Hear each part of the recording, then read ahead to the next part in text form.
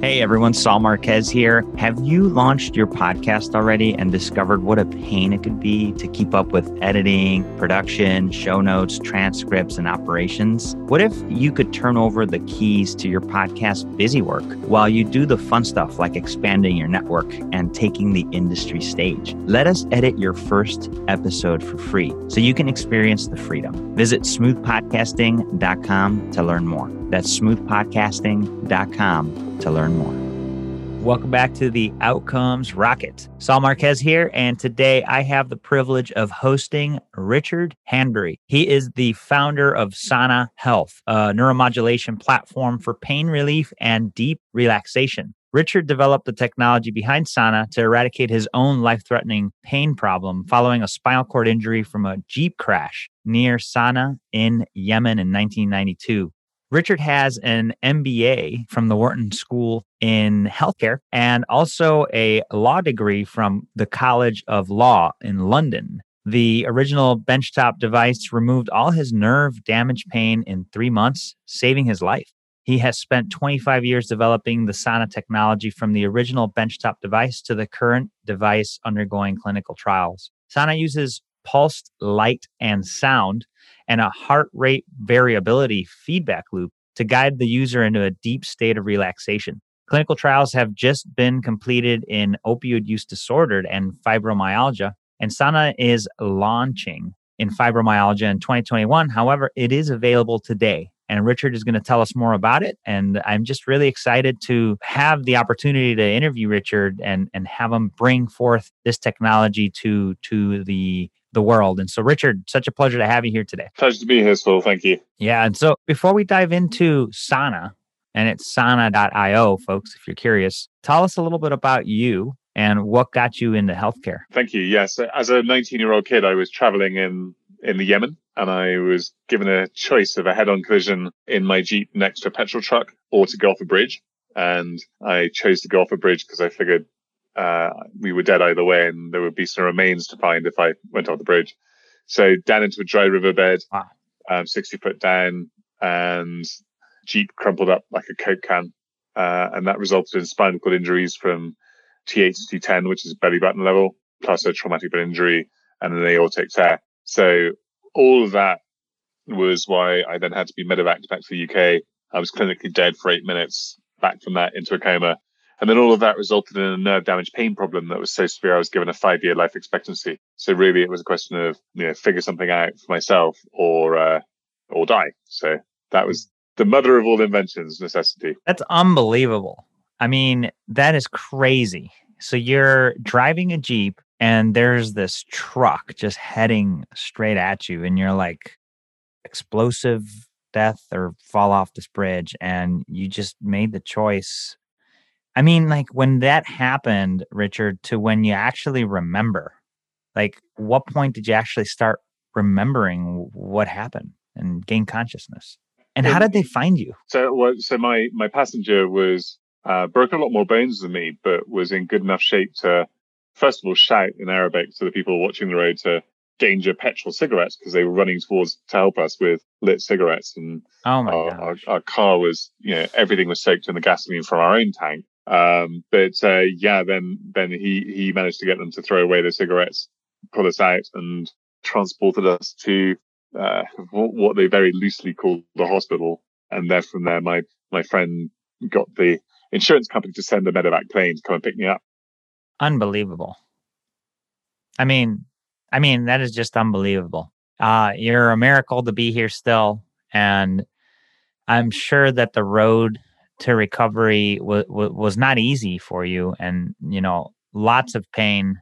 You said, I got to do something about this. And that was the beginning of Sana. And so you've made leaps and bounds since the beginning. You're recovered. Very happy for you, Richard. And as I'm sure your family is too. So now you have this device and this company.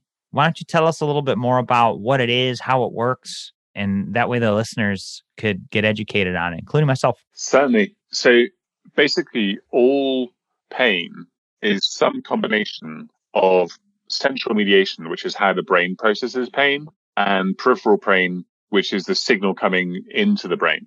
Now, with my kind of pain, I had spinal cord injury and TBI. And I was on the very extreme end of the spectrum where it was all about how the brain was processing a pain signal, but it wasn't really actually a pain signal coming up from my spine. It was essentially a corrupted data stream. It's very similar to what you get with phantom limb. Your brain's not actually being told you're in pain. It's being told there's this weird signal that doesn't quite make sense. So with me, I was really, really lucky. The original device was able to wipe out all of my nerve damage pain. The other end of the spectrum are people who have things like chronic regional pain syndrome, where anecdotally we seem to be helping 10 to 20 to sometimes 30% to reduce pain. But if they stop using a device, the pain comes back. And yeah, those are the two extremes, and fibromyalgia, which is currently our focus, is right in the middle of those two. So you have the brain amplifying pain and you have an actual pain signal coming up from the body. So yeah, we play all in the central mediation, how to help your brain basically not amplify the pain that is coming in from the body, if that makes sense. Yeah, it does. It does. Wow.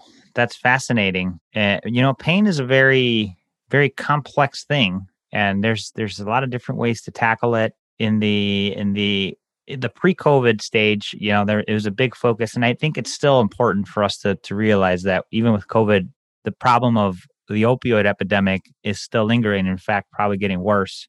The importance of technologies like this for pain management they're just front and center. And so as we think through how this thing provides relief, tell us a little bit more about maybe some ways that it does it differently than other devices out there, and what specifically you would call the differentiator for this. Certainly, to your earlier point about COVID, when COVID hit, we were already in clinical trials for neuropathic pain with Mount Sinai, and we were planning the larger clinical study at Duke on fibromyalgia.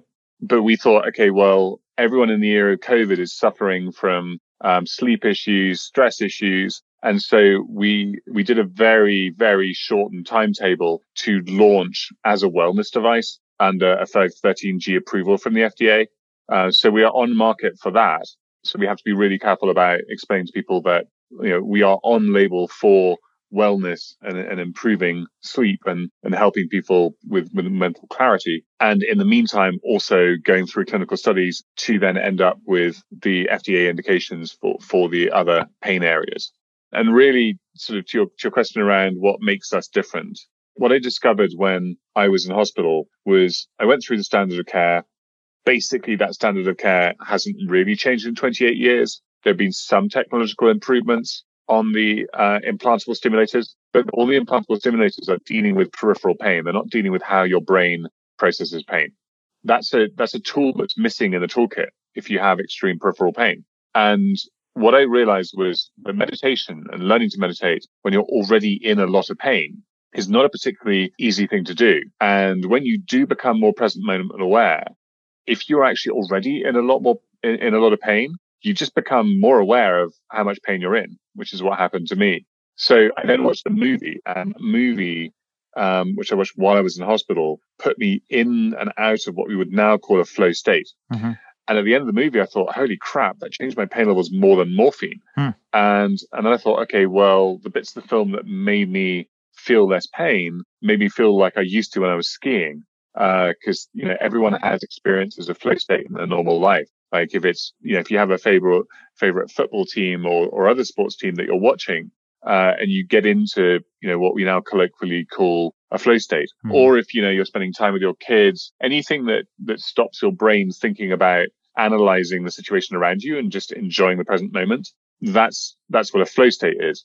So I thought, okay, well, I need to find a way. Yeah, that everyone does. I mean, they are the most addictive things. This is why people like watching sport. Yeah. This is why people like watching good movies. If only we could all movies were equally generating flow states for everyone. Everyone has their own favorite movies. Family time, time with friends where you're really enjoying yourself. Those are all flow states. And meditation is a flow state too. And so I thought, okay, I need to be able to generate this at will, whenever I want to. So then my thinking was, okay, well, if I've meditated all my life, then I could do that at will. So what's different about a long-term meditator's brain? And luckily, I was able to stand on the shoulders of some brilliant neuroscientists in the 70s and 80s who did a whole bunch of work, and specifically Maxwell Cade, who did work showing the differences between the brains of people who didn't meditate and those who meditated a bit, and the long-term serious meditators. And by looking at his research and then looking at my brain in comparison, that gave me the roadmap. And one of the key things that's different is that they have a balance of activity in their brain between the left and right side of their brain. They have what's termed hemispheric balance. And that's across an average of all the normal different cognitive functions you do, like thinking, memorizing, reading, paying attention, listening to someone, talking. So this hemispheric balance isn't there typically in people with long-term pain or long-term anxiety, or even in the short term. So that gave me my roadmap of I need to fix where my brain is, which is very heavily skewed to one side, to what the long-term meditators' brains look like. And you can't do that with any other modality than audiovisual stimulation. So that's where I ended up. And once I had that problem being solved, it wiped out all of my nerve damage pain over a 3-month period and never came back. So I am a very extreme example, and we have to be careful because a lot of people hear my story and they're expecting the same result.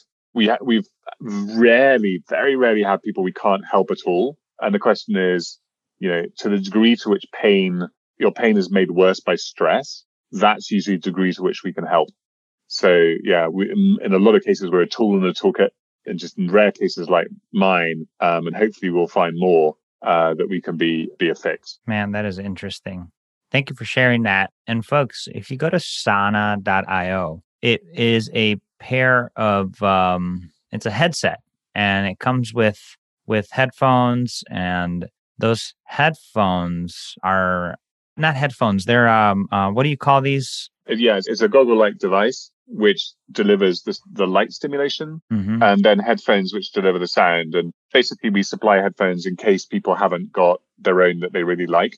So some people have Bluetooth headphones. Some people just have headphones that are really not good enough. So most people end up plugging in their own headphones, sticking it on. And the experience is basically you sit in a reclined position or lying down. You put on your headphones and the device itself. You press play, and through closed eyes, you're seeing a gentle pulse of light and hearing a gentle pulse of tone of sound. And if you think of your eyes as 2 inputs and your ears as 2 inputs, we're cycling between those with different algorithmic patterns, then gets the brain into a very deep relaxed state. And that relaxed state is what accelerates neuroplasticity. Wow. And you guys recommend doing this once a day for 16 minutes? Typically, yeah. So when we started our fibromyalgia study, we told people to use it twice a day, and then whenever any of their symptoms were too much for them to enjoy what they were doing.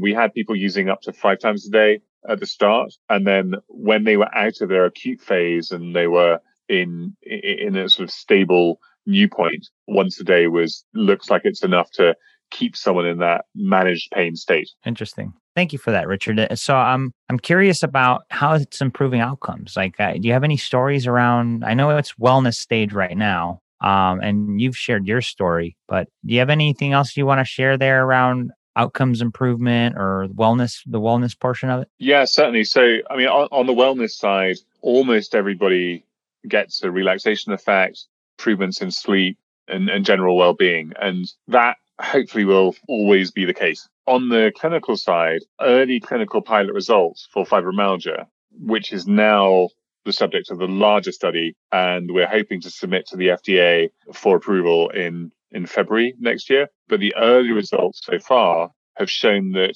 we are approximately 5 times better than Lyrica, which is the best-selling drug for fibromyalgia. And we're 5 times better at improving overall quality of life. And obviously, we don't have any side effects, any negative side effects at all. We have a whole bunch of positive side effects, but nothing negative at all, which stands us in very high contrast to all of the drugs. So your average fibromyalgia patient is typically taking a cocktail of 5 to 8 drugs, because the neuropsychiatric pharma approach is take a drug for each individual compounding comorbidity. So, for example, Xanax for anxiety, Cymbalta for depression, Lyrica for the nerve pain, Tramadol, Ambien. These are just some of the typical drugs that are taken. And it's worth noting that none of those drugs have ever been tested for safety or efficacy when in combination with any of the others, let alone the sort of typical cocktails that people take. And they're not really solving a problem. Almost everyone, it's reducing symptoms. And that is kind of the state of play within fibromyalgia. So the average person who has fibromyalgia, 85% women, 15% men. The average person goes through 5 different physicians before they get a diagnosis. And typically that's a process of about 5 years on average. So really hard to diagnose, really hard to get taken seriously, really hard to figure out what it is. And then when you do, not great solutions, hopefully, until us. And with a bit of luck, we will have those trial results in January next year. Well, that's amazing. Thank you for sharing that. And, you think about the downstream impacts and improvements of obviously front and center relief for the individual taking it, using it. And then, the downstream impact of all the money you could save from your personal pocketbook, but also as an employer or an insurer, right? You're going to be saving tons of money if you have the opportunity to use something like this when it becomes available later next year or whenever it gets approved. Just fascinating. Certainly something to consider in the wellness state to start exploring and seeing where it goes from here, whether it be for your personal use or the application for a population you're in charge of. Certainly something to think about. Richard, you're obviously you walk the walk, you talk the talk, you use this because you need it. Developing a device is not easy. Talk to us about, one of the biggest setbacks you've experienced and a key learning that's come out of that. I would definitely say that the most important lesson I learned was a concept that I try and explain by calling it minimum viable data. Mm-hmm. Coming as I did from the non-academic side, I had this belief that data is and credibility is a bar that you have to get over. And therefore, I spent a lot of time and effort trying to raise money to do the larger clinical studies when I didn't have enough early data to get the right people interested and to get the right VCs to give me the money to do it. And what I learned was it's absolutely not true that credibility is a bar. Credibility is a ladder. And the smaller, simpler steps that you try and take, the faster that you can take them. And the quicker you can gain support around you. Because the question you really need to ask is, what's the cheapest, simplest, quickest bit of data that just gives me that little bit extra proof that I'm on the right track? Because then you start getting help from everyone. The universe starts to support you. So that was definitely the biggest learning overall. Yeah, that's interesting. And, rather than say, all right, there's this big thing I got to do, you're looking at it as a ladder now and taking it one step at a time. That's right. If someone had told me that as a medical device entrepreneur in my early years, it would have saved me probably 4 years of time, 3 years of time, really, at least. So if you are developing a medical device, you should hit rewind. Yeah, exactly. I mean, so typically you've got 2 different sources. So there are lots of things that come out of academia, and there you have people who can stay in their day jobs, spend lots of time applying for grants, and not care that those grants take them a long time to get and a long time to process because they have day jobs. And that's a good source of funding. And you can get data before you have to go and get money from VCs. If you are coming from the patient side, like I did, you have to go get data that will persuade investors to give you money because you don't have time to apply for grants. And grants take too long if you're on a burn rate of your own salary. Yep. So it's really a question of, don't try and shoot for the moon. Aim for the moon as the end point of where you stick your ladder, but look for what's the quickest, shortest first rung of that ladder to go up. And then the next one, and then the next one. Yeah. Love it. Yeah. Great distinction for sure. And so love that you guys have made the progress that you have, and you're going to submit for FDA approval. Sounds like early next year. What are you most excited about today, Richard? I'm really excited about 1,000-person one-arm study that we are going to start early next year before we get FDA approval. It's in parallel with the Duke study on fibromyalgia. It'll be a 1,000-person study that will go out in concert with The Mighty. TheMighty.com is a patient advocacy self-help support group which I think now is in excess of 3 million people who've signed up for various disease groups to get more information and help each other out of ways to improve it. And they happen to have a 289,000 person strong fibromyalgia following. So they're helping us launch this first 1,000-person test. The purpose of that is to back up the data from the Duke study, help us do more to segment and where in fibromyalgia we're having the biggest impact and who we can help quickest. And really, that's what I'm really excited about, because it was Thanksgiving last year. So this lady rang me up at 8 a.m. in the morning and said, I had to ring you because it was Thanksgiving because you saved my life. And I was feeling pretty sorry for myself before she said that. And I was like, oh, okay, who are you and what happened? And she had headache pain from a traumatic brain injury. And she happened to use the device because a friend lent it to her, and it stopped her pain, which was making her feel suicidal. And in future, TBI will be one of the things that we do a study on. We've got a grant application in at the moment, so we're not on label for it yet, but we're going down that road. But what it really showed me was once we've got 1,000 devices out in the real world helping people, it's only then a matter of time before we get up to the millions of devices helping millions of people. And really, I've had 28 years of doing this now, and I had 6 years of proving out in anecdotal small tests that it worked in all these different areas, but it didn't have the technology.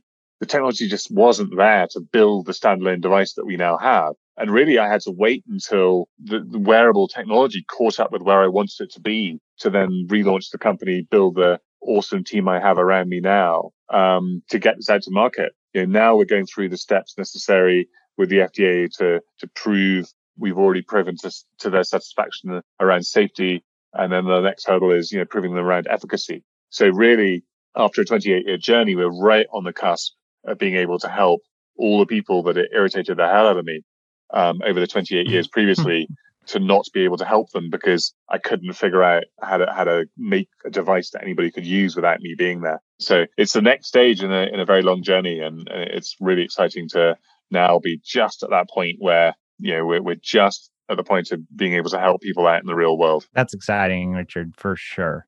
And big kudos to you. And, we do get a good amount of VCs listening in, checking out what's out there, what's new, what's interesting. So if you're listening to this interview, certainly one to consider, Richard and his company, Sana.io. In the show notes, you go to outcomesrocket.health, type in Sana, S-A-N-A, or go to Sana.io. You'll find more info on Richard. And if you're on the patient front or just wanting to help somebody, certainly a promising technology here to help with chronic pain. Richard, can't thank you enough for spending time with us. I'd love if you could just leave us with a closing thought and the best place where the listeners could reach out to you if they're interested in collaborating. Certainly.